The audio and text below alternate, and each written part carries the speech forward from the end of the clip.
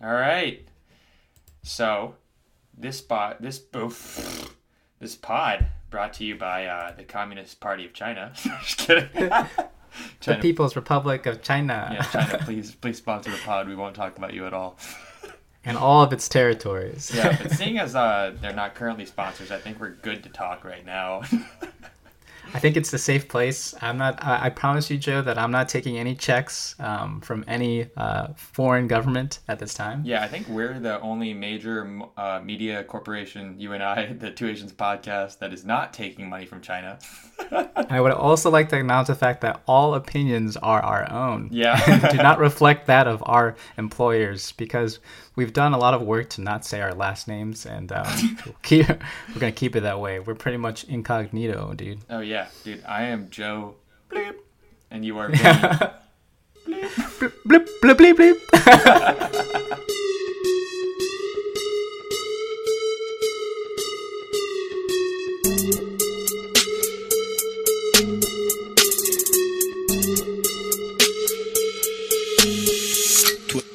12 in the morning, pop shells for a living and baby gon' smell blood trail. And welcome to the Two Asians podcast. I know that you thought we weren't going to talk about China because we're Asian, but we will.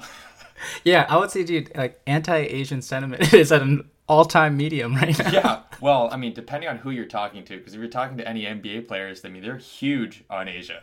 Huge. Oh, dude, yeah, you're right. All NBA players love Asian. I know, dude. They like, I mean, James Harden. And coaches too. Yeah. You mean, all right, here's an audio clip of Steve Kerr talking about China. Crickets. Oh my God, we're having too much fun. Wait, did you watch the South Park episode on China? No, dude, I saw that was like the immediate reference on Reddit when the story came out, but I didn't get a chance to watch the episode. I thought it was a crazy coincidence. Yeah, at least that's what. Yeah, an unbelievable coincidence, because I ended up watching it, and then they briefly mentioned. So like, I mean, I don't actually, know. Joe, sorry to interrupt you. I'm actually in China right now, and I can't watch the episode. So, I don't know what you're talking about, but go ahead. Sorry, Yeah, I interrupted you. Yeah, no. There's a the episode centers around Stan Marsh, who's like operates this weed farm, and he's like trying to increase his weed revenue and sales. So he comes up with this genius original idea, just like podcasting, that he should sell weed to China because there's 1 billion people there. And if he can capture even a tiny fraction of the market, he's going to make a boatload of money. So he goes on this plane to fly to China with this original idea. And then he's sitting next to some people and he goes like, so what brings you to China? And then this guy's like, oh, I'm just trying to like drum up some business over there. He's like, what? You're trying to steal my idea? And then like later on in the and then as people are filtering onto the plane, like all these Disney characters show up. And then there's like an NBA official or NBA like corporate official who's like, it's like, yeah, man, we represent the NBA. Like, we love China, And then that was like the week before the Daryl Morey tweet, and then that comes out, and then the NBA is like, yeah, we love China. Yeah, it was pretty weird, pretty crazy coincidence. I think the South Park's taking the Simpsons' place of predicting things. Oh, yeah. I think the timing of it's really interesting, too, especially I think we're talking today. It's Wednesday. I think at 7:30 Eastern time tomorrow is when the Lakers and Nets are supposed to play in China, supposedly. And that's a fluid situation right now because they're taking down advertising's going down. It's really no word if these events are supposed to be taking place. Commissioner Adam Silver was slated to travel over there. I mean, I think he's over there right now as well. And this all was really started with a simple tweet. Yeah. The tweet heard around the world except for China because they don't have Twitter. Yeah. Oh, they heard it, dude. Well, no, honestly, I think like 15 people in China heard it, and then the rest of them are like, "What the fuck happened to Twitter?" Or "What the fuck happened to basketball?" Where I was like, the rockets don't exist anymore. Yeah. What happened? It must be weird. Like I don't know if any of your listeners are from China or understand how social media works over there, because I'm not super well versed on it, but I'm wondering how many people in China actually understand the reason why the rockets disappeared. That's a good point. I gotta think though that how media is dispersed or information, it's very probably much so in a controlled fashion. But then again, dude, I don't know how many friends over there and that can really speak towards that distribution. I don't know. Yeah. So I think for those of you who are confused as to what we're talking about, let's backtrack a little bit. But there was a, I mean, I know we talk about basketball a lot on this pod, so those of you who do listen to it, you probably get, a nice little glimpse into the basketball world every once in a while. But it all starts with Daryl Morey, who is the general manager of the Houston Rockets. And Vinny, you want to take this part? Yeah, I mean, background of Daryl Morey. I mean, I think his prominent years actually started with Yao Ming. He was with him for the franchise for that long. And when was that? Like mid 2000s, dude. So he has a long history. By no means a scrub. Let's just get that out of the way too. I think if this happened to any people, like anybody, to be one of the most preeminent or probably like the most talked about general managers in the NBA, he's very much so revered for his like just different way of thinking, and also obviously executing the James Harden trade and really kind of pushing forward a new era in basketball. I think it's just kind of very innovative in that sense. So I guess just kind of a little background on Daryl. Clearly has a good track record. At this point, for this to come from him is probably just very surprising, I guess. But we'll probably dive into that shortly after. Yeah. What Joe has to say. So as to that, yes, like I mean, to kind of like build off of what Vinny was talking about, this guy is one of the best general managers in the NBA. Analytics guru, really smart guy. Participates annually in like a MIT Sloan conference around like sports analytics. This guy's like one of the best. And oh yeah, I'd be remiss to say his name and not mention analytics. So yeah, Joe, appreciate that. Yeah, and so I actually a little side story, but Vinny and I love. I don't know if you love Malcolm Gladwell, but Malcolm Gladwell's great. But a lot of books that are very similar to his, or actually, sorry, let me backtrack again. Kahneman? Oh, yeah. Daniel Kahneman, Amos Tversky. There was a book about that was written closely to Thinking Fast and Slow, but was it? No, it wasn't Gladwell. It was David Epstein. Epstein. Yeah, he writes about. There's a book on sports, and one of the forewords included, the first chapter was about Daryl Morey. One of my favorite books. Mm-hmm. I'm really ashamed that I can't remember it right now. I'm just drawing a complete blank. I didn't prepare too much for this pod. But anyways, one of my favorite authors write about Daryl Morey, and that's how good of a guy he is. Anyways, moving on from that. As to that tweet heard around the world, it was a tweet. I don't know if he retweeted it or if he tweeted it himself, but it was an image that says like I stand with Hong Kong, and it was only up for minutes, I think, before he had to delete it. Right. Exactly. Yeah. It was really only on there for a short period of time. I think actually the owner of the team, something's Tillman Ferretti, something like that. I listened to the Bill Simmons podcast today, and he said Furtada, so like that's what's like stuck in my head. But I know it's something like that. But he, I think he like retweeted it and quickly just said try to separate Daryl Morey's opinions from that. From the team itself, like the Rockets, like his ideas do not represent what we feel like as an organization. Yeah. So he quickly retreated that, slapped him on the wrist, so to speak. Yeah, and right, but not before the damage was done. I think within the hour, multiple Chinese sponsors of the Houston Rockets had condemned that statement. I think had cut sponsorship ties with the Rockets. And for those of you who don't know too much about the Rockets, they are the most popular team in China due to Yao Ming and like his history with the team. And so like that's a huge blow for that team and for the NBA as a whole, who's trying to build a major market in China, recognizing the fact that, there's 350 million people in the US and over 1 billion in China. And so like expanding their market there is their chief priority. And it would be huge for their business for it to succeed, and really damaging for it to fail. And so it really caught the NBA's attention. Yeah, and that didn't happen overnight. When we talk about that relationship, this has been building since the days of Yao Ming, mm-hmm. really like the preeminent first superstar to come out of China. I mean, this has been a program. The NBA players they have sponsorships, like you mentioned before, not really just exclusive to the Rockets, but you have players going there every summer pretty much to promote their brand, push their product. A lot of these guys are signed to a lot of Chinese basketball sneaker mm-hmm. brands as well, like Li Ning. I think the other one's I think I'm pronouncing it wrong, Anta.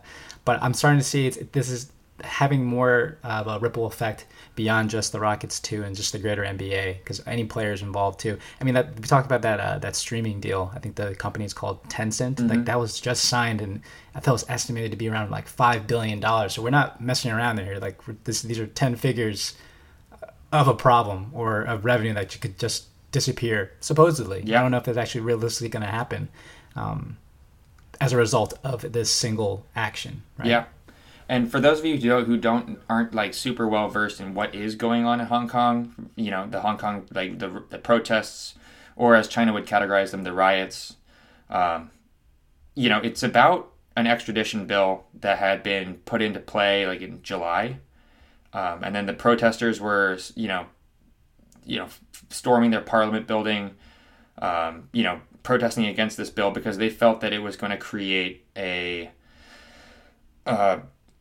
ability for mainland China to extradite criminal suspects under certain circumstances, which is like a very vague term. But, a lot of the Hong Kong citizens felt that this was exposing, folks in Hong Kong to unfair treatment by the mainland Chinese government. And and there's like a weird mixed history between Hong Kong and China. I think it became Chinese again in like 97 after their 100-year deal or something with the UK ended.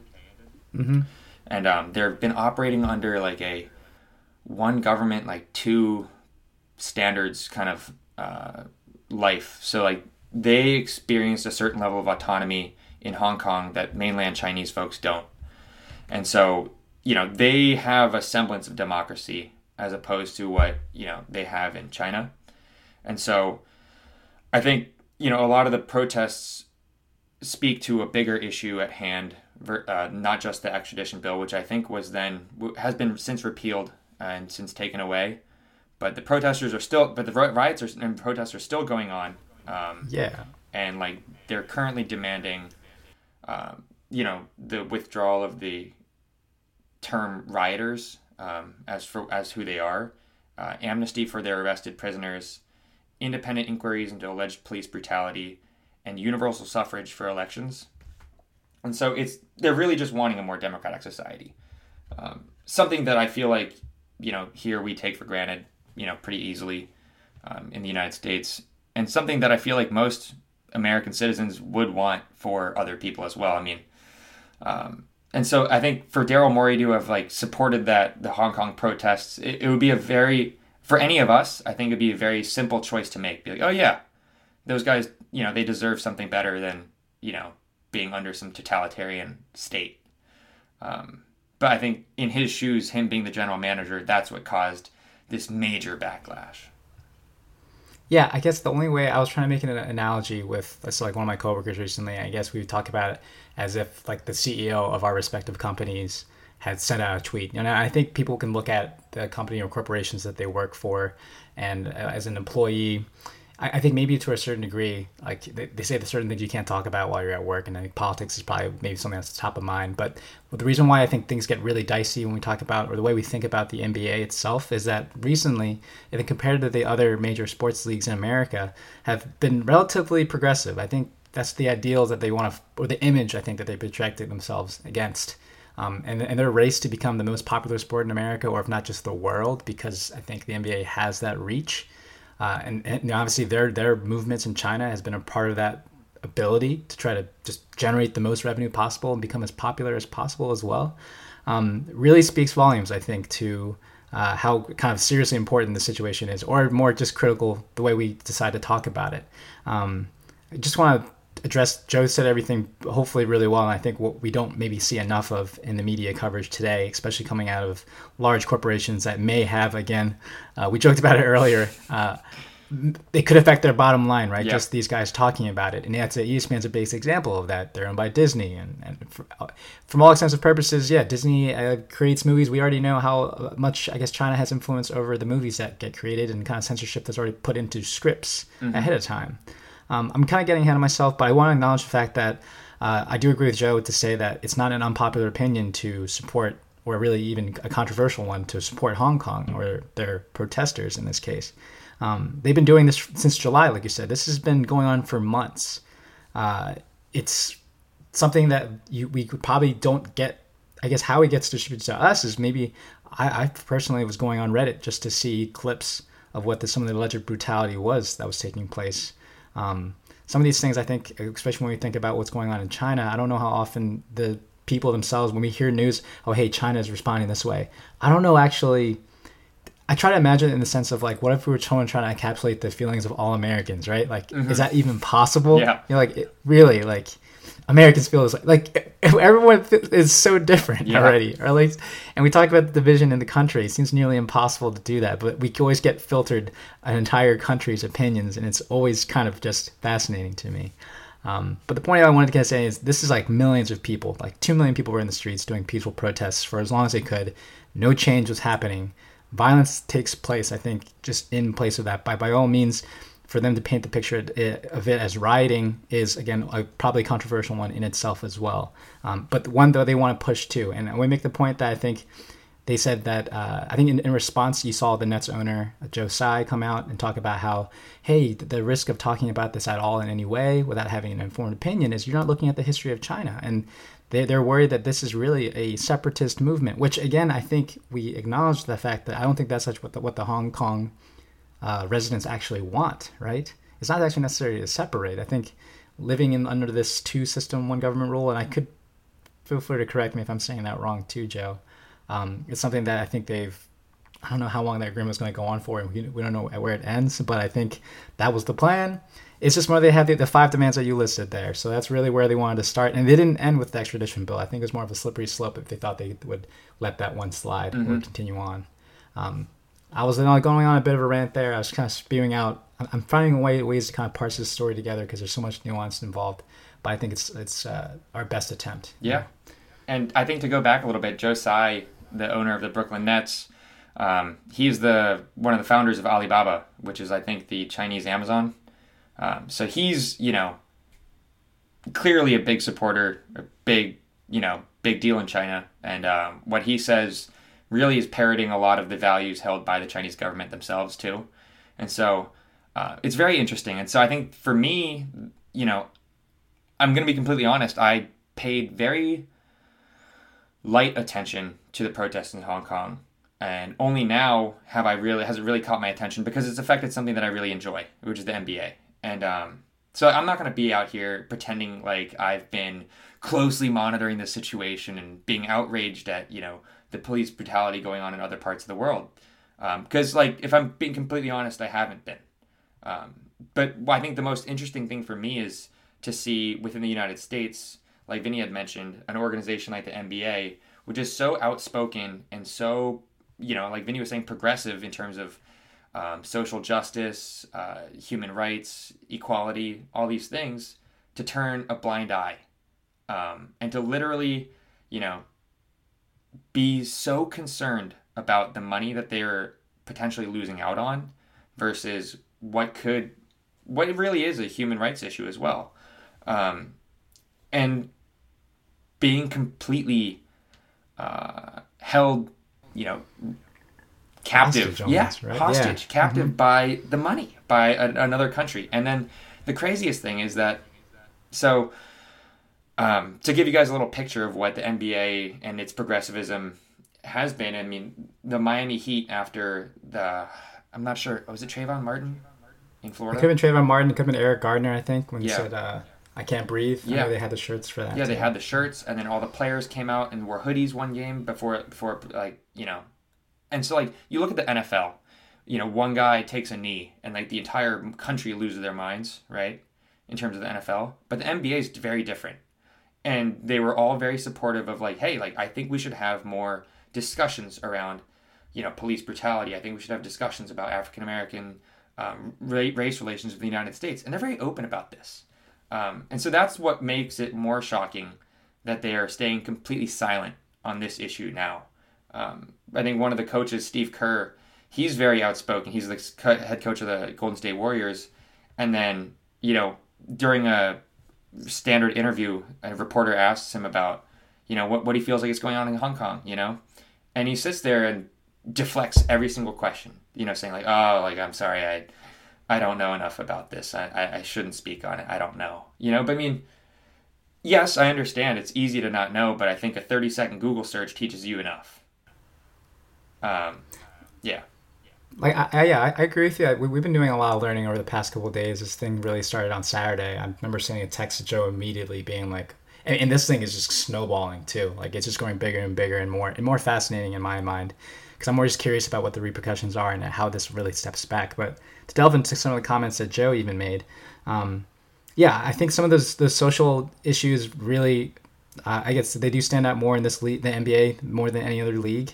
To add on to that, for a couple more examples, is like how many leagues or how many players can look at a guy like LeBron James and speak about how vocal he has been or opposed to our president, right? I mean, he's actively called him a bum on Twitter, which for most people could actually fall behind for the most part, wherever you lay. I mean, to see that happen and for that not to be like a violent backlash or even a fine imposed, you have the NBA commissioner coming out and being like, I do support freedom of expression, which I think is what's actually coming into question here. Obviously, Daryl was able to come back, and I think it seems like maybe supposedly against his will. I'm not reporting this. I'm not actually that deep into the story to know, but he had to issue a somewhat apology. I mean, it wasn't really one, I think, if you read it out the day after the fact. Seems like something that maybe could have been dictated by the owner themselves, or just something you had to put out to try to quell whatever anger and was going on at the time. But clearly it's not sufficient enough, and I don't know what the actual demands are at this point for whether or not to be, hey, the Rockets were removed from the streaming deal and fans were redirected to go follow some other teams, right? But like, how do you undo any of that? Right. It's probably one of the biggest questions that I have now at this point. And one of their star players, James Harden, apologized on behalf of his general manager to the media, being like, yeah, we're so sorry. We love China. Like, that's crazy, you know? I'll tell you what, I think the bigger point that I think I wanted to try to make there, it was ultimately, you mentioned like, overall the silence that's been coming out, and this which is way more deafening than any comments that could come out really at this point. And I think ultimately Adam Silver had to kind of issue a real statement from him, not just, a league official, which really clearly wasn't enough. I can't cite it word for word, but it just felt like a lot of BS when you read it originally, almost as if it was condemning or not really supporting Daryl Morey's freedom of expression. But stepping back, I think talking about all these guys that we're naming right now, whether it be LeBron James and the social activist that we see him as, Greg Popovich as a coach, I think even looking online, a lot of these guys, a lot of fans in the NBA, American or not, are probably just really upset at these guys for not saying anything at all. Yeah. I don't think we've seen a single player go out of their way to say they stand in solidarity or support Daryl Morey.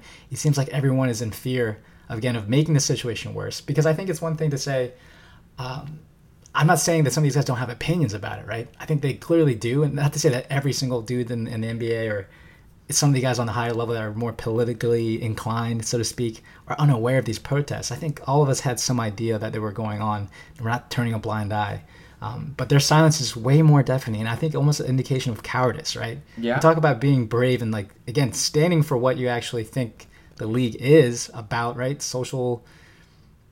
I mean, whether you're being liberal or being progressive, that's one thing. But to actually not say anything at all and then to just try to protect the bottom line, it just kind of feels really cynical and kind of dark. And you're right. I think for us as NBA fans, you think you can just enjoy a sport that's supposed to be fun and entertaining.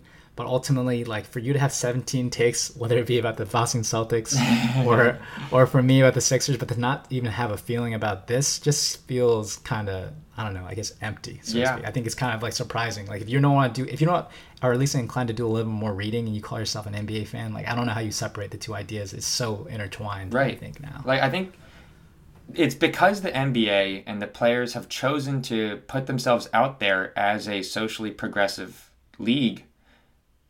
And if they had never pretended to put on airs like that, I don't think anyone would have an issue about them not saying anything, because it'd be consistent, But it's inconsistent now. And I think one of the comments I saw on Reddit, it made me laugh a lot, was the LeBron James thing was we're more than athletes, and you can't just tell us to shut up and dribble, But then one of the comments was LeBron James says, I'm gonna just shut up and dribble, and I was cracking up, I was like, oh my God, But I mean, from what I understand is that he's in China right now, so he can't say anything.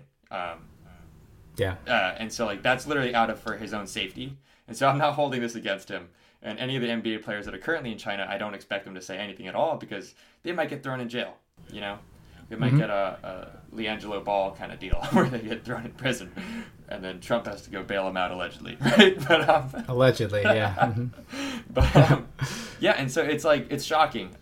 Like you'd expect some flip-flopping like this from like, say, Trump, you know, like, but you wouldn't expect flip-flopping from like players who have seemingly been morally upright in their views on social issues. Yeah.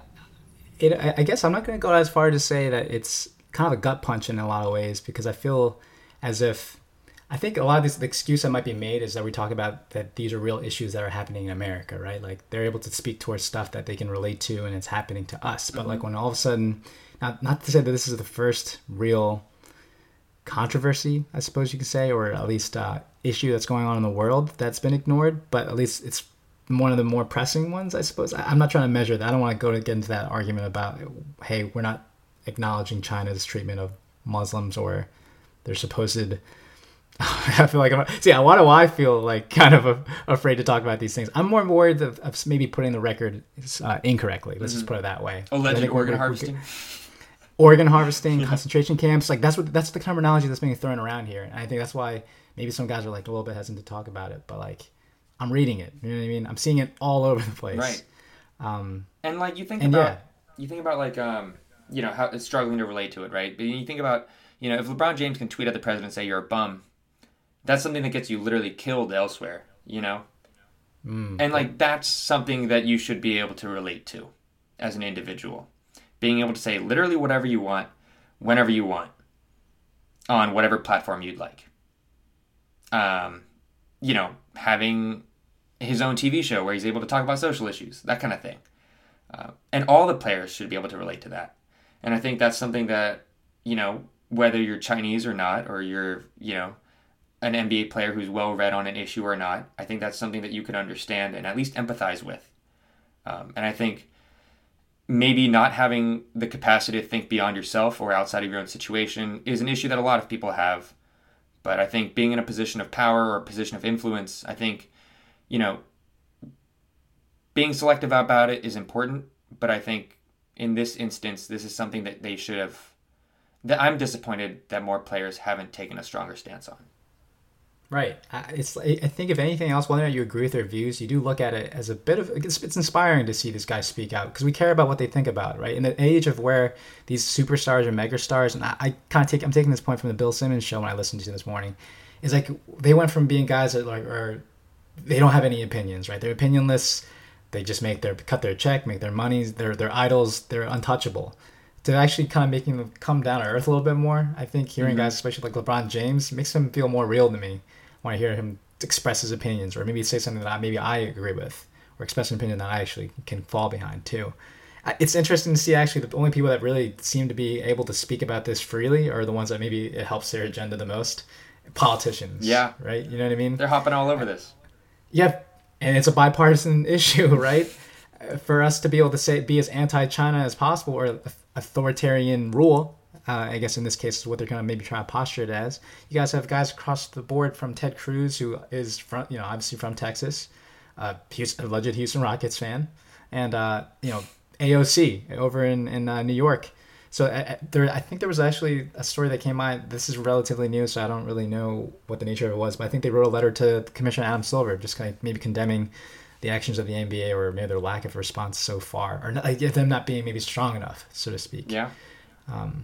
It's really just compelling. I feel like there's no way to ignore this across the board, especially we talked about LeBron James too, right? And I think this is coming off the heels of him doing his TV show, and he's the governor of California or whatever it is, signing the bill to allow NCAA or college players get paid in that state. I mean, that's coming off the heels of that story, right?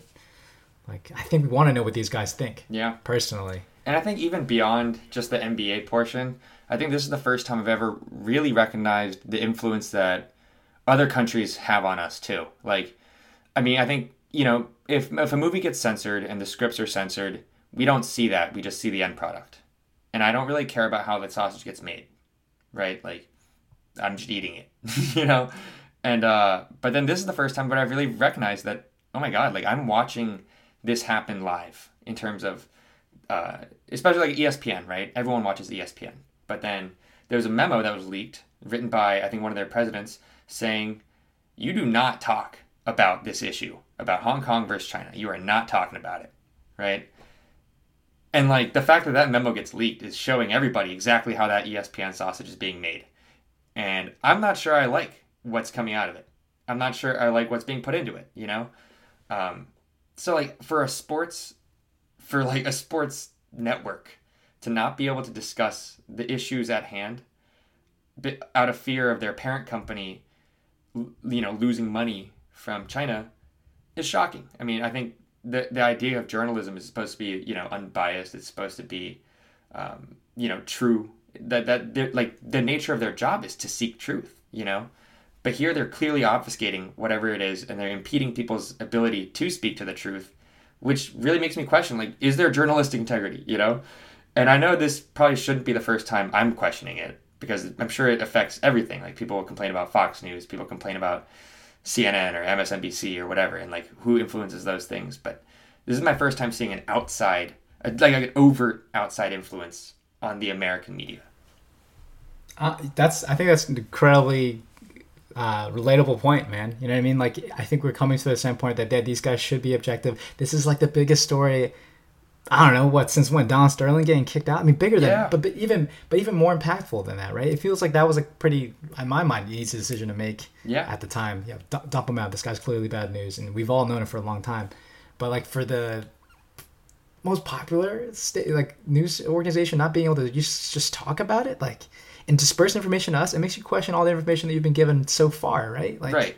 Like, up to this point, I would have thought it's fine. Yeah, I mean, I joked about how I thought Highest of Highlights was like, I can't follow that because I'm like, these guys are pushing in the narrative. Like, I can acknowledge that, but like, like I've known that ESPN just has an agenda to push about, Ben Simmons being a good basketball player, right? And I understand that. I get it. Like, you have an agenda push. You got money. You got to make money off these people. You got to do something about it. You got to broadcast some fucking Sixers games on TV. Whatever. Like, sure. I get it. You got an agenda. But I thought it was an American agenda, I'm just shocked to see that, like, now we are being fed the Chinese agenda. And, like, not to sound, like, uber nationalist, but, like, I don't know. It just feels weird to have another country dictating what's going on in your own.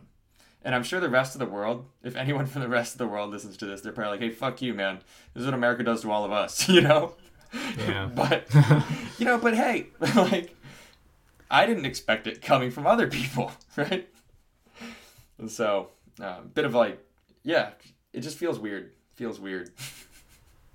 No, that's totally it, man. I mean, the more I find myself, I think the first conversation I had, honestly, like, you can ask a couple people, like, even with Shannon, dude, like, every morning I give her a little bit of new news.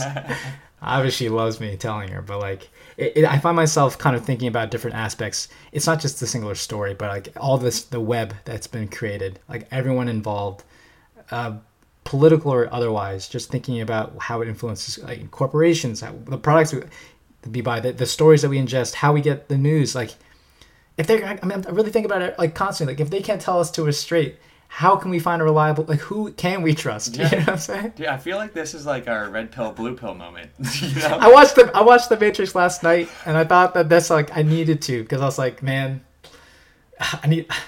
would I take the red? I was like, of course I'd take the red pill, for sure. I think I asked myself that question after I saw that movie, and I was like, I think I definitely would. I don't think I could live that comfortable life or go back to it knowing what I could know. Yeah.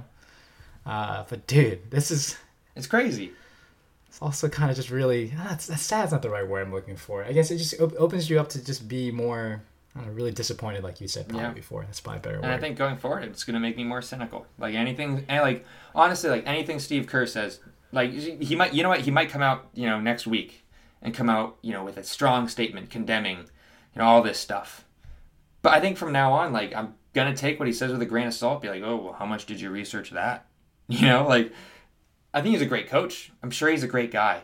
I have no doubts about either one, But this moment just kind of soured me on the nature of, I don't know, people. And I think, like, honestly, like, it'd be a tough choice. Like, say you and I were in that position where we were, on the brink of losing, 90% of our paycheck for saying something, I think I would really have to sit there and swallow my pride and like think about, well, should I say it? And it's a terrifying reality to come to face with. And so I'm not saying I don't have empathy for the players, for the coaches, for anybody, who are in these positions to lose a lot of money. Yeah, because I think we're sitting here and we're openly discussing this because I think not to say we don't have anything to lose, but clearly it's easy for us to judge them. Yeah, right. And so for us, in the positions they are. At most, we're losing 3 Chinese listeners. I don't know if they get our podcast over there, but at most, we might lose three of our 11 listeners. But yeah, after this goes live, I don't think we're gonna be. Censorship will be had. I think. Yeah. Of course. In fact, if you hear this podcast afterwards and all you hear is just a high-pitched frequency, then it's because we've been censored. Just kidding. But, I was joking with a buddy over lunch today. I was like, this would make a crazy 30 for 30. And then I was like, wait, ESPN does 30 for 30. They're not running this. No. I was like, oh, shit. Oh, man. But yeah, I think that's, those are my thoughts on the NBA, Hong Kong, Daryl Morey. Yeah, I don't want to go out of my way to criticize our boy, dude, our golden guy. I just thought about him, but like, I think I even thought about it just for even a second when he signed with the Beijing Ducks. Oh, Jeremy, our boy Jeremy. But he's been skirting this entire career, though, right? I mean, whether or not we looked at him as obviously a money generating player, not just only in America for Asian Americans, but overseas, how widely popular he was. Now he's out of the equation, but I won't want to ever expect. I don't know. Like I'm not saying I'm not gonna be equally as disappointed because I think he hasn't been known to speak out. I mean, if anything, he's speaking out towards issues that affect our daily lives, what seemingly has no consequence. Yeah. Right? But gives us what I feel like a voice that wasn't speaking for us before. Mm-hmm. I don't know. Maybe I'm just making a point. I mean, yeah. This how many times he needs Taiwanese. Yeah, American. But he's American, Yeah, and it's a tough situation for him too, because shoot, like NBA players, they can play in the U.S., but man, that guy, like his entire paycheck is from China. Like, seems like a conflict of interest there too. I don't want to completely absolve him of everything just because I love him, but I don't know. I'm sorry. I'm sorry for even throwing Jeremy's name in the ring like that, man. Jeremy, I apologize, man. I apologize on behalf of Vinny, just like James Harden apologized on behalf of Daryl Morey. Sorry, I love you, Jeremy. We love Jeremy. But speaking of misinformation, that you mentioned Ben Simmons being a great player. Dude, the fact that people are talking about Jason Tatum as a potential MVP candidate is is that really being bandied about? I have not seen that. I saw it. There's like a Reddit comment. There's a screenshot talking about like potential MVPs and like his company was. I'm trying to think who he was against, right? Like, obviously guys like the Giannis types, James Harden, who ultimately might be influenced in an MVP race because I think China has media guys actually vote in the races, right? I don't know what percentage, obviously, but he's not going to get their vote anymore, yeah. Even if no matter what he says now. Yeah, he doesn't exist. But I wanted to comment. I don't know how we segue out of this conversation. We can talk about. Well, Ben Simmons shot a 3 and he made it. Yeah, that's true. Oh, speaking of Ben Simmons and the Sixers, I'll just try to get ahead of the story first. Oh, wait. First off, you go. Fuck the Sixers. Vinny, explain why we should hate your team. So they, while all this was happening, just yesterday, a team, I don't know how to say, Guangzhou or something like that. There's a Chinese basketball team that was actually playing during the preseason in Philadelphia at the Wells Fargo Center. Again, the CBA team playing an NBA squad. That was allowed to happen. Let everyone know. But during the game, there was 2 fans. I think. Now I don't know the actual history themselves. I just know that their views were pretty clear. They had cardboard signs that said "Free Hong Kong." Mm-hmm. And the story goes that they're actually removed from the stadium for what was known as causing a nuisance or affecting the live game experience. At least that's what the Sixers statement had come out with, along in parallel with Wells Fargo, because we're being told that those entities are separate. Like Sixers don't really have security. It's the arena. But to say that the two don't, stand for the same thing, I'm going to be willing to call that BS. But ultimately, these fans were removed. Now, there's been stories to kind of come back and say, no, these fans actually really weren't causing that much of a stir. They just happened to be right by the away team's bench, this Chinese Basketball Association team. And so that was enough to be offensive. Now, we can argue the rules of when you go to a game, what you're allowed to talk about, what you're allowed to hold signs for. But I think just in this moment and the amount of sensitivity around it, Sixers made it clear where they stand, I think, or at least in line with the rest of the NBA, to remove them pretty much immediately, I think. The guy yells "Free Hong Kong" on his way out. That's what I know of the story, Joe. What are your takes from that? Yeah, I mean, it's pretty much exactly as Vinny reported it, because you heard it here first. But, I hate the Sixers, man, and this just makes me hate them a lot more. No, just kidding. No, but I think one of the biggest issues, like, if they were sitting in nosebleeds, no one would care. But they were sitting right behind the bench, and TV cameras are always behind, they're always trained on the bench. And so I got a TV sitting behind the Atlanta Hawks bench. But go Jeremy, I love you. But yeah, so like I would be allowed to hold a Jeremy, I love you sign. Vinny sent me a very funny one earlier. It's very inappropriate. Yeah, I can't know if I can say it over the pod. I'm gonna say it. It's photoshopped, right? It's a Photoshop sign. Yeah, it's photoshopped. It's not real. There's a Photoshop picture of some lady holding up a sign that says, "Jeremy, I want you inside me."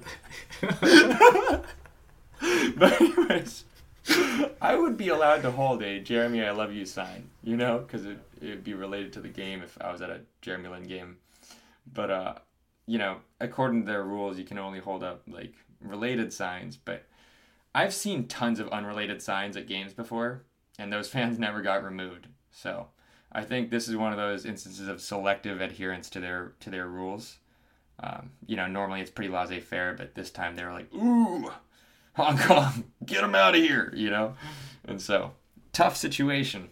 But I applaud them because I think without them getting removed, I think without them becoming martyrs for the cause, essentially, they wouldn't have gotten as much attention and, as much scrutiny on the 76ers. The overall point for me, too, I think, is that, I think this story has to linger, at least in the American media's conscience. How can this go away? I don't really know. I think, obviously, ESPN and the NBA wants this to go away as fast as possible. Probably everyone maybe involved that has business interests here would like this to be silenced for the most part. I mean, they can't control it. We live in America. We have this ability to keep talking about speak freely. Yeah. Keep talking about it. But stories like that, someone tells me that this really cannot be the only time, dude. And that was only 2 people. And now that story's out, and obviously I think detail is still developing. They're requesting an interview with the actual people that got kicked out, so we can really hear their perspective, right, versus the statement that was been portrayed, or maybe the opinions of people that are sitting around them, etc. But yeah, I really can't imagine this is going to stop in Philadelphia of all places, but arenas across America, and the season's just about to start. Mm-hmm. So this is a very dicey situation for the league. And I'm very excited to see how it pans out. And so we're getting this story coming in, and then I'm just trying to enjoy Trae Young nutmegging JJ Redick, and he's flailing his arm. It was the best slow-mo video I've seen in a while. And you have all these watching Zion Williams play, not for the first time, but see him in action, right? Dunking all over people. Lonzo Ball's new shot. He's looking pretty slick. Seeing the chemistry of Big Al Horford on playing his natural position, happy to be here. Gonna be a game changer, for real. But there's all these stories going on, and it feels like, man, my head keeps going back to this story. I'm not gonna lie. I feel like it's just painting my whole experience. Yeah. I think because normally this time of year in the NBA, this is the time when. I'm not going to lie and say every team dreams of winning, but I'd say a good 15 teams in the league actually have real aspirations of doing really well that season. And so normally that's when this is when the hype train starts really, really picking up speed. And so you see Jason Tatum taking 8 3-pointers, 4 layups, and only 2 mid-range jumpers, and you're like, wow, such improvement, you know? And like normally at this time of year, I'd be telling Vinny, hey, MVP candidate, Jason Tatum. You're like, okay, Kobe, not Kobe. Kobe, not Kobe. Not Kobe. You know? Not Kobe. Yeah, got you. Yeah, but yeah, now we're sitting here talking about Hong Kong for 45 minutes. Like, so yeah, man. But at least we're talking. Yeah, I feel like the thing that's getting lost, especially if you're going to be, I think the main, like, so we talk about the popular with. I mean, I keep going back to it. I'm sorry if I feel like I'm a broken record. If ESPN's all you do is the venue for you to consume sports media and news, and they're not going to be like willing to acknowledge the situation even at all in Hong Kong. They're just going to talk about Daryl Morey. Sorry for lack of a better word, but fucking up. You know what I mean? I think that's the message that seems to be peddling. It's like, what are you thinking, Daryl? And we can all acknowledge, yeah, what were you thinking, Daryl? Because he had to take it back. He didn't stand on. It wasn't like he was. Daryl wasn't thinking on that Saturday evening or night while he was in Japan. Right? Yeah.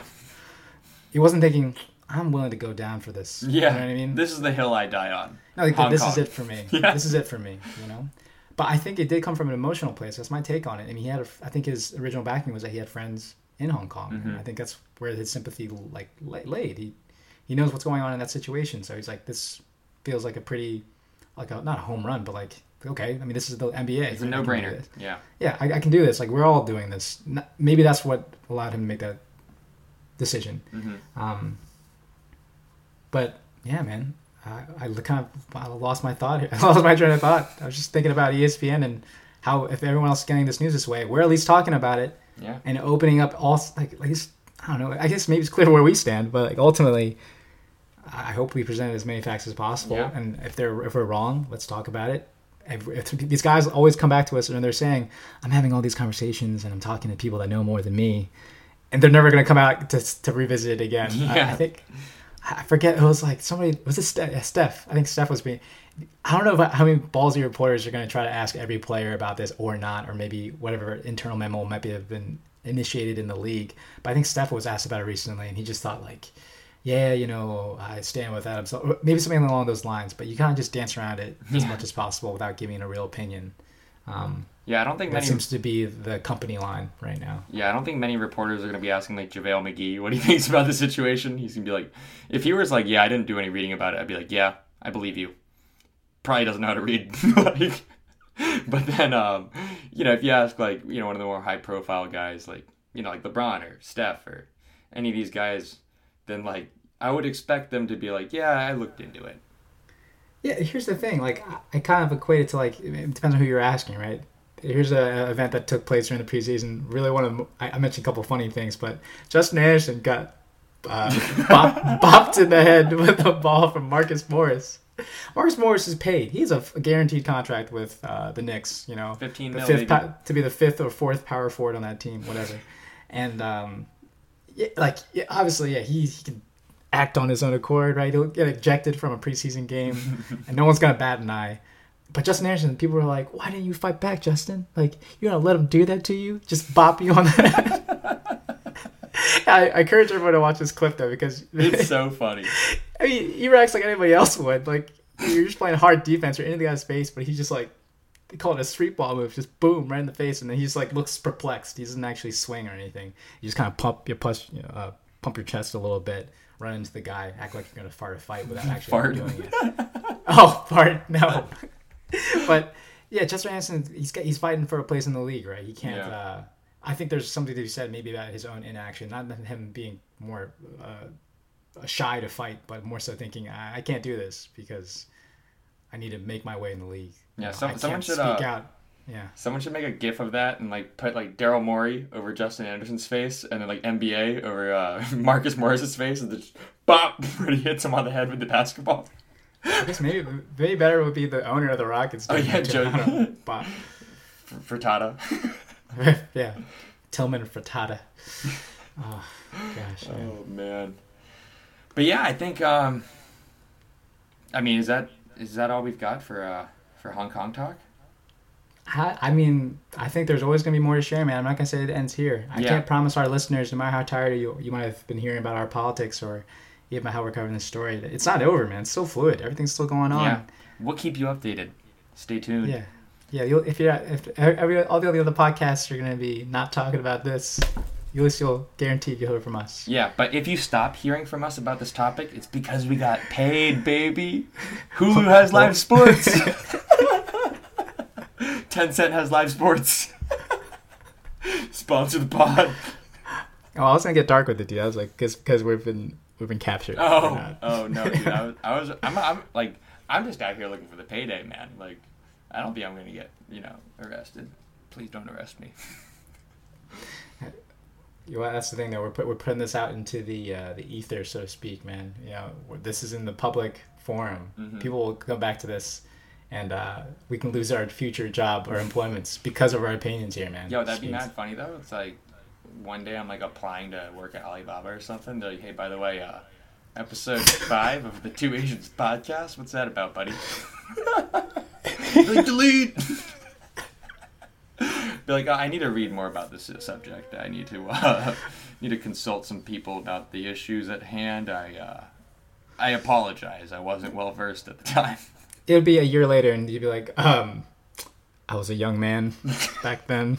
I didn't know as much as I know now. I was only 27. What was I supposed to say? What was I supposed to do? I'm just a child. Yeah, I know.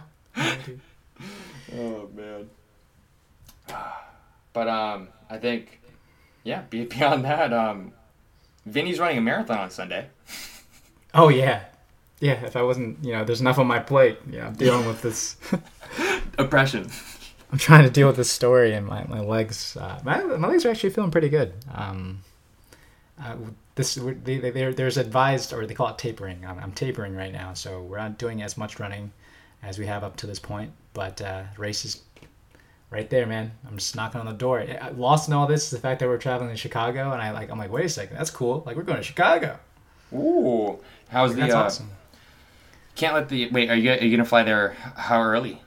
So the thing is, the race is on Sunday, and we're actually gonna be flying out like early Saturday morning. Ooh, so it's cutting it close, man. I don't want my brain to go we'll start worrying about, hey, if the flight gets canceled and all this stuff, blah blah blah. I'm hoping everything goes off without a hitch. Weather looks like it's gonna be fine, so that shouldn't be a problem. What's your final meal gonna be? Back when I was doing cross country in high school, we'd always do pasta nights and stuff beforehand. I guess it was carbo load. So looking at eating a lot of noodles, Italian noodles. Ah. If I was Italian, if you asked me if I was risotto guy or noodles for sure. Yeah. But what about noodles over risotto? I think risotto is a primary grain. I don't want to speak for all Italian cuisine, or that shows what I know. But dude, noodles over grain for sure. Odd, because you were a rice guy, not a noodle guy. No, that's totally true, man. I actually had some Thai food for dinner tonight. Just breaking it up, and 10 out of 10 times I'd be like, give me the fried rice. All the other noodles are okay, but. Yeah, man, the race, I'm a little bit excited, a little bit nervous. We put in a lot of work, been training since June. I think that's the thing, why I embrace such catchphrases now trademarked, trust the process a lot. It's true in a lot of life, man. The race is there, it's a big day, but it's the work you put in to kind of get there. I think it's going to pay off. Do you and Shannon run at the same pace? Yeah, no, our plan is to, throughout the marathon, this one, we're training at the same pace. We've been training together for all of our speed workouts on the track, doing consistent times. Yeah, she's for sure faster than me, so I'm trying to keep up. Ooh, so what you should do is conserve your energy until that last quarter mile, and then just book it, dude. Just burn her, and then just gloat the entire plane ride home. Just gloat. Nah, dog. It's the methodology for a lot of runners actually is, you get to that first 20 miles, right? And then it's the last 6 is anyone's race. Like you kind of unleash yourself then, because you go in earlier. You unleash for 6 miles? Yeah, dude. Oh my God. I would say that if anything left in the tank at that point, you gotta let it go. That's my, and I'm not some seasoned runner, but this is my second marathon. I think just it's a feat in itself just to get to 20. For me, I remember when I was training, you never actually do the full 26. You really never want to do that because it just takes so much out of your body. But the highest we've done is 22. And I remember when the first race that I did, it's kind of this crazy, not game that you're playing with yourself, but it's a big unknown, like a big question mark. Like, what happens after I've only done up to 22? What's my body going to react like after for the next 4 miles? And it's a long 4 miles, man. Or if it's a long 6, the way I described it. But anyways, man, I'm here for it, dude. I appreciate everyone's support so far. I appreciate you for donating to the Ronald McDonald House charities as well. I feel like I'm running for a lot of people, and I know you guys will be there with me on Sunday. So, hell yeah, I'm there. It's gonna be on NBC. Look out! Really? I think so. Yeah. Obviously, I had this funny daydream. This is the last thing I'm probably gonna delve into as far as marathon running, but I imagine, like, because some of the races that you do watch on TV, they're always showing the lead, right? Like, who's actually up top, and they're always, like, obviously the season runners. Like, these are known names in the running world. I was like, what if some, like, no name like myself? Obviously, it's not gonna happen. Trust me. But that's why it's a daydream. I was imagining, like, I was actually, for whatever reason, like in the leader group, and I was like, how would they handle it? How would the coverage handle? Like, we have Vianney, beep beep beep. From North Carolina. I don't know what he does. I don't know what he's doing here, but I think it would just be baffling. He has a sign tatted on his forehead that says "Free HK." I'm not sure what that means. I don't know everything about the situation. Let me just do some research. I'll get back to you about that one. But yeah, no, I imagine. I think it'd be pretty cool. It'd be the coolest feeling, actually, to actually somehow do that. You know how to do it? How? Like, if I were to sign up for that Chicago Marathon right now, tell me. Yeah. Literally what I would do, I would just sprint 2 miles. Just dead sprint. You'd be on TV. They'd be like, look at this idiot go, you know? But I'd be booking it. Bruh, I'd have to actually tell you what the actual, like, starting. People always start these things pretty fast. So even for what you would consider sprintmen, these guys are just, they're chugging. They are chugging. Even if you think it's like the beginning, man. Are you questioning my 6-second 40-yard dash? My apologies, Joe. Yeah. My apologies. I mean, I'm not running a 4.42 or a 4.20, but my 6.0 dead 40. Don't sleep on it. But yeah, I remember doing Army stuff. Like, whenever we had a PT test in college, the Army requires you to run like a 2 mile. That's it for their physical fitness test. And there'd be guys who, like, don't run all year round, and they're like, oh shit, you know. And then they Google, like, what to do before a race, and so they eat like a fuckload of pasta, like, the night before. Like, oh yeah, I'm carbo loading. I'm like, dude, that's not gonna help you. Like, you haven't run all year. You're still like, eating this bowl of pasta is probably gonna make it worse, because, you know, we're running at 5 a.m. the next day, you know. Yeah. And so these guys are just like wolfing down pizza and like pasta, pizza, loaves of bread, and like the next morning they're like, oh, I feel terrible. And like, you see some of these guys just puking on the side after they just like jogged 2 miles, and I'm like, oh my god. And so when I hear you saying that you're gonna carbo load, I really respect that, because I think that's like a legitimate carb load.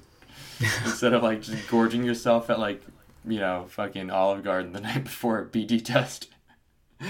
Oh man. Yeah, I don't know if this is a good time for, you know, actually I've been doing this running for a while, but you've been up to some fun stuff for the past, was it week, 2 weeks up to this point? Yeah. I think I could easily say that the last 2 weeks have been the best 2 weeks of my life. So, I mean, I think, yeah, so I went to, so I just came back from Spain. Well, I mean, to say just came back, I think I came back almost a week ago from Spain. Did a 10-day trip to Madrid, Barcelona, and did a little day trip to Valencia.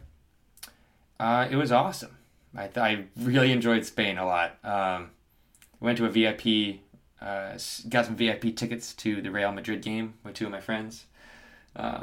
That was cool. You get treated like kings, dude. It's like, because like I mean, for me, one of the things I hate the most is like being unabashedly American overseas.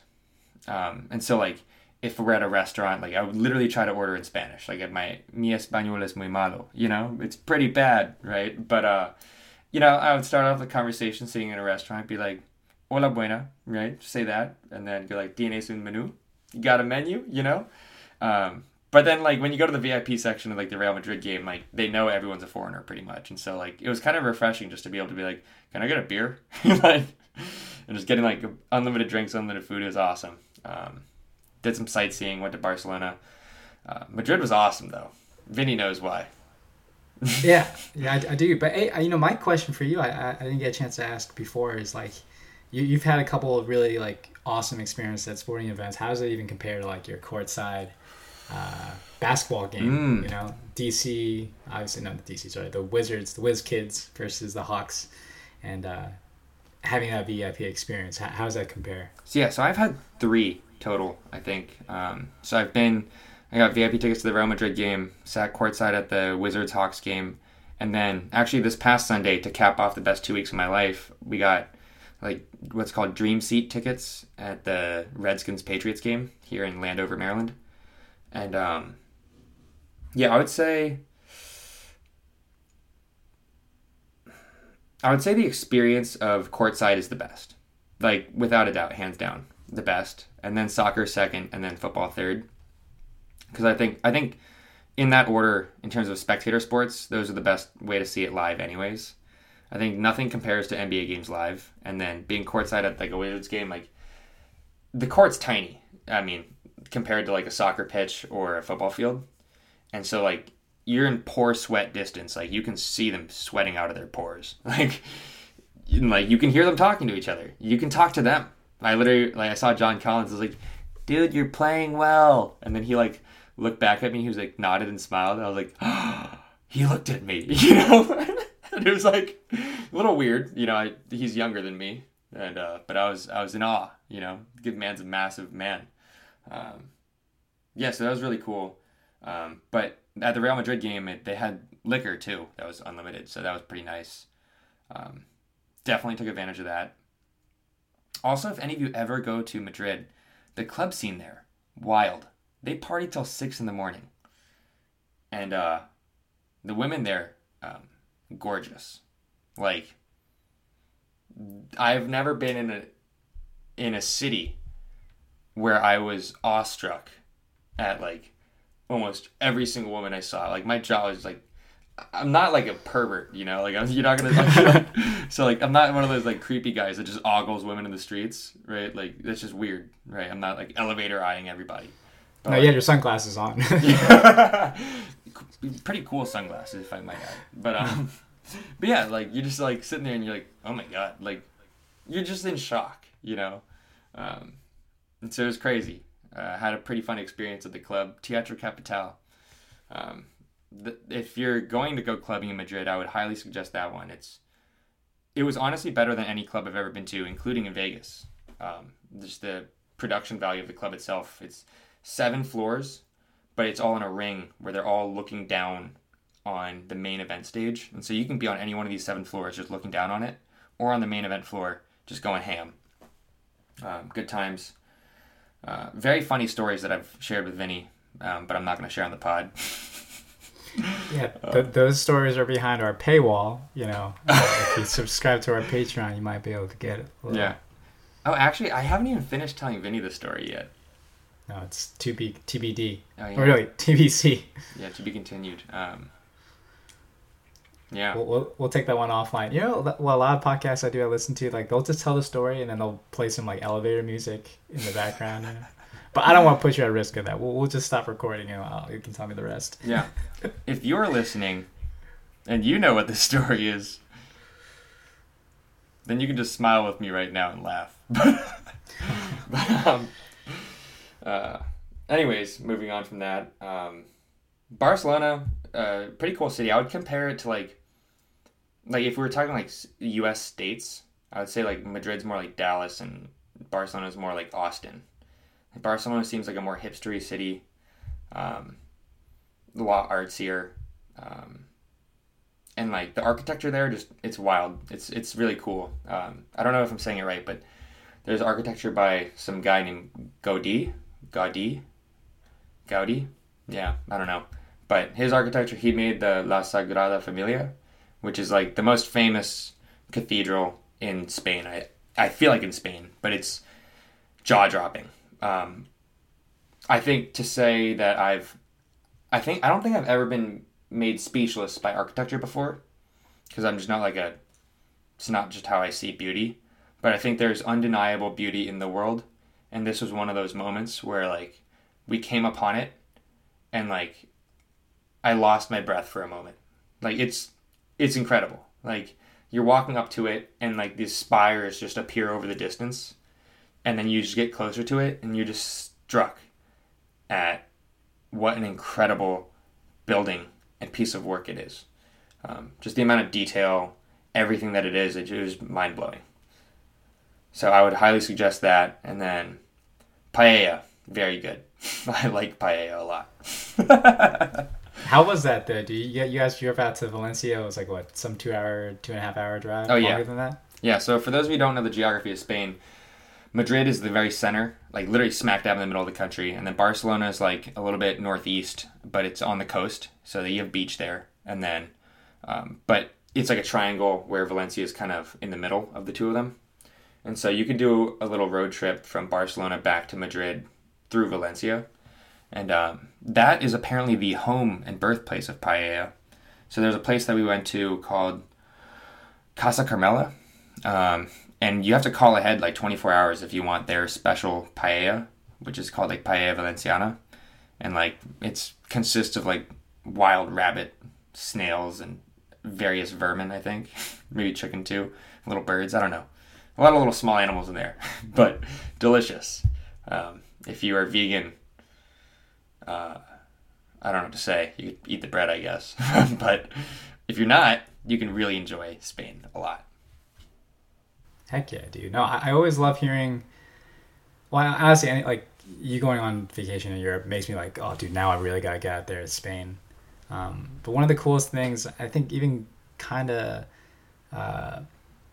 even what you were doing there too, man. Something about capturing that feeling, like something that you can't really recall the same way you could say that, hey, I did this, A, B, C, D.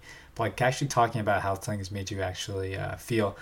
I kind of did something similar when I went to like Amsterdam for the first, like not for the first time, the only time.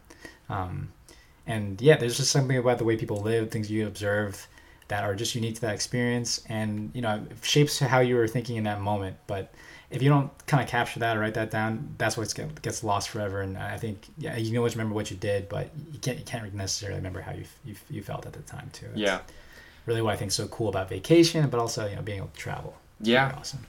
I think we're gonna try and do France next, but I think the one biggest takeaway I had was that like it felt like Spanish people don't work. Like I'd be out there like, yo, y'all got jobs? Like what are you doing? Because they'd be out there like 3 p.m. on like a Thursday, like just slugging beers on a patio, and like they're in like suits, they're clearly at work. And then so I asked a cab driver, and she's like, oh yeah, like if you're like a businessman, like these guys just go out at lunch and just slug beers and then just hang out. I'm like, fuck, like what am I doing? You know? And you said you wouldn't even describe these guys as alcoholics, right? They just kind of like, yeah, they're just happy drinking, you know? Yeah, I'm not, you know, because they're functioning alcoholics. They're just pacing themselves. They really are. And like, I feel like there's a real live to work culture in America where it's like, you know, your 9 to 5 is pretty much everything. And a lot of people's identities get wrapped up in like, oh, this is what I do for a living, you know? But I don't want to speak to a culture I don't quite understand, you know, just like Steve Kerr, but sorry, I keep doing it. I can't help myself. But are you saying you have a Spanish in-law that you can talk to, get you informed about the situation? Yeah. Mm-hmm. But, I need to get one of those. But I feel like they have like a real work to live culture where it's like, oh yeah, this is just so I like work so I can pay for the beer and like hang out with my friends, eat tapas, you know, club till 6 a.m. Like it just felt like, I don't know. It was really cool being a part of that for a little bit. But you know, yeah, it's just crazy. I just want to like leave work at like 3 and just pound beers with my friends. Feels like college. Sounds very enticing. Oh, dude, that actually was probably the definition of college, to be honest. What a free time. What a free time. But yeah, that was Spain. I'm not sure what else. Oh yeah, the Patriots game was great. Yeah, so that capped off like the 2 weeks. So we came back on like a Thursday, and then the Patriots are playing Sunday at 1 p.m. here in like the DC area. That was crazy, dude. Like the stadium, legit. Like I don't want to over exaggerate because I don't think it's possible, but legitimately 75% of the stadium were Patriots fans. Like no joke, 75%. And the oddest thing is that like, see, like there are people at the stadium who are like, you could overhear conversations. Like even other Pats fans, they'd be like, "I didn't know there were this many Pats fans in DC," you know. But then, you know, out of a small sample size of people that I was able to talk to, a lot of them were people who came from Boston to come watch this game. Because I don't know if you know this about like Boston sports, but like ticket prices there are outrageous. So like games at Gillette, even Fenway, just unbelievably expensive. And so I knew this about baseball, but a lot of people from Boston actually come down to Baltimore for their series with the Ravens, or not the Ravens, the Orioles, because it's cheaper to go down to Baltimore and watch the game there than it is to watch it at Fenway. Like get a flight, buy a ticket, go to the game. That's insane. Yeah. And then I was able to talk to like two separate groups of people at the Pats game, and they were both families from Boston who had literally flown down the night before, got in a hotel for 2 nights, and flew out. Like, yeah, I mean, it's crazy. I think the one thing Europe definitely does better than America is artificially keeping ticket prices low for sporting events.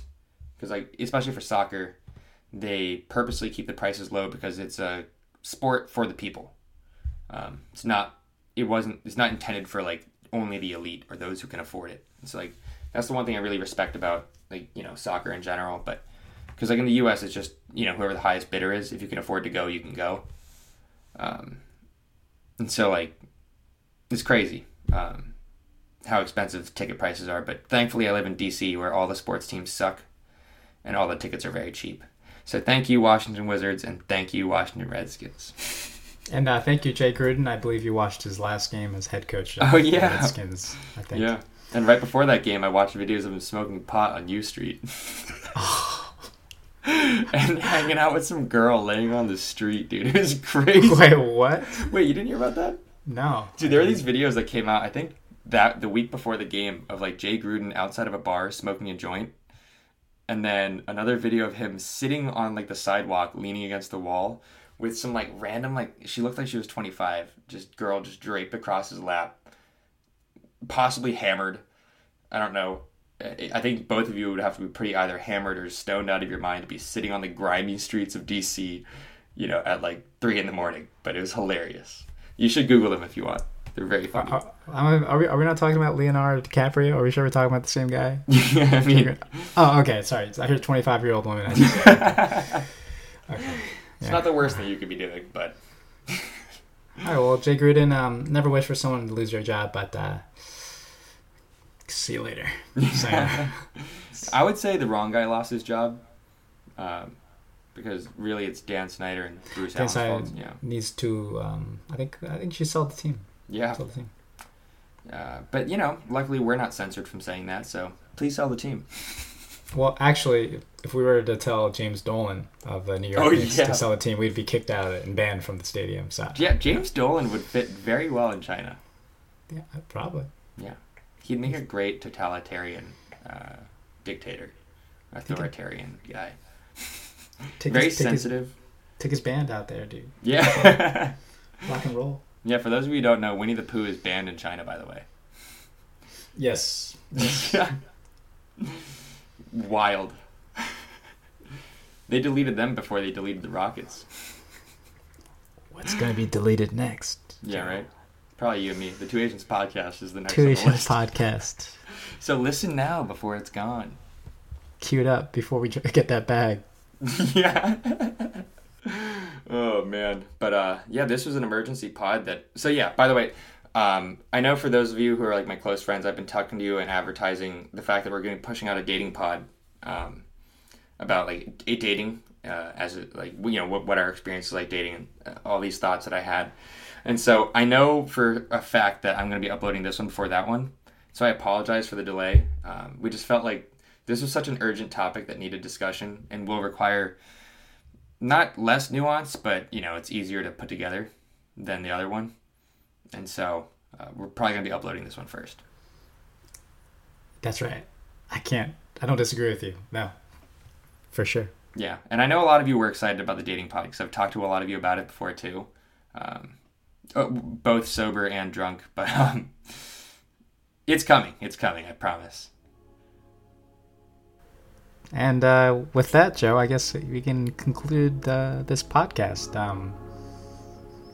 My name is Vinny. My name is Joe. Beep. Yeah, I'm Vinny. Beep, beep, beep. Please stay with us. Just kidding. Listen to us next week. Bye-bye. Yeah.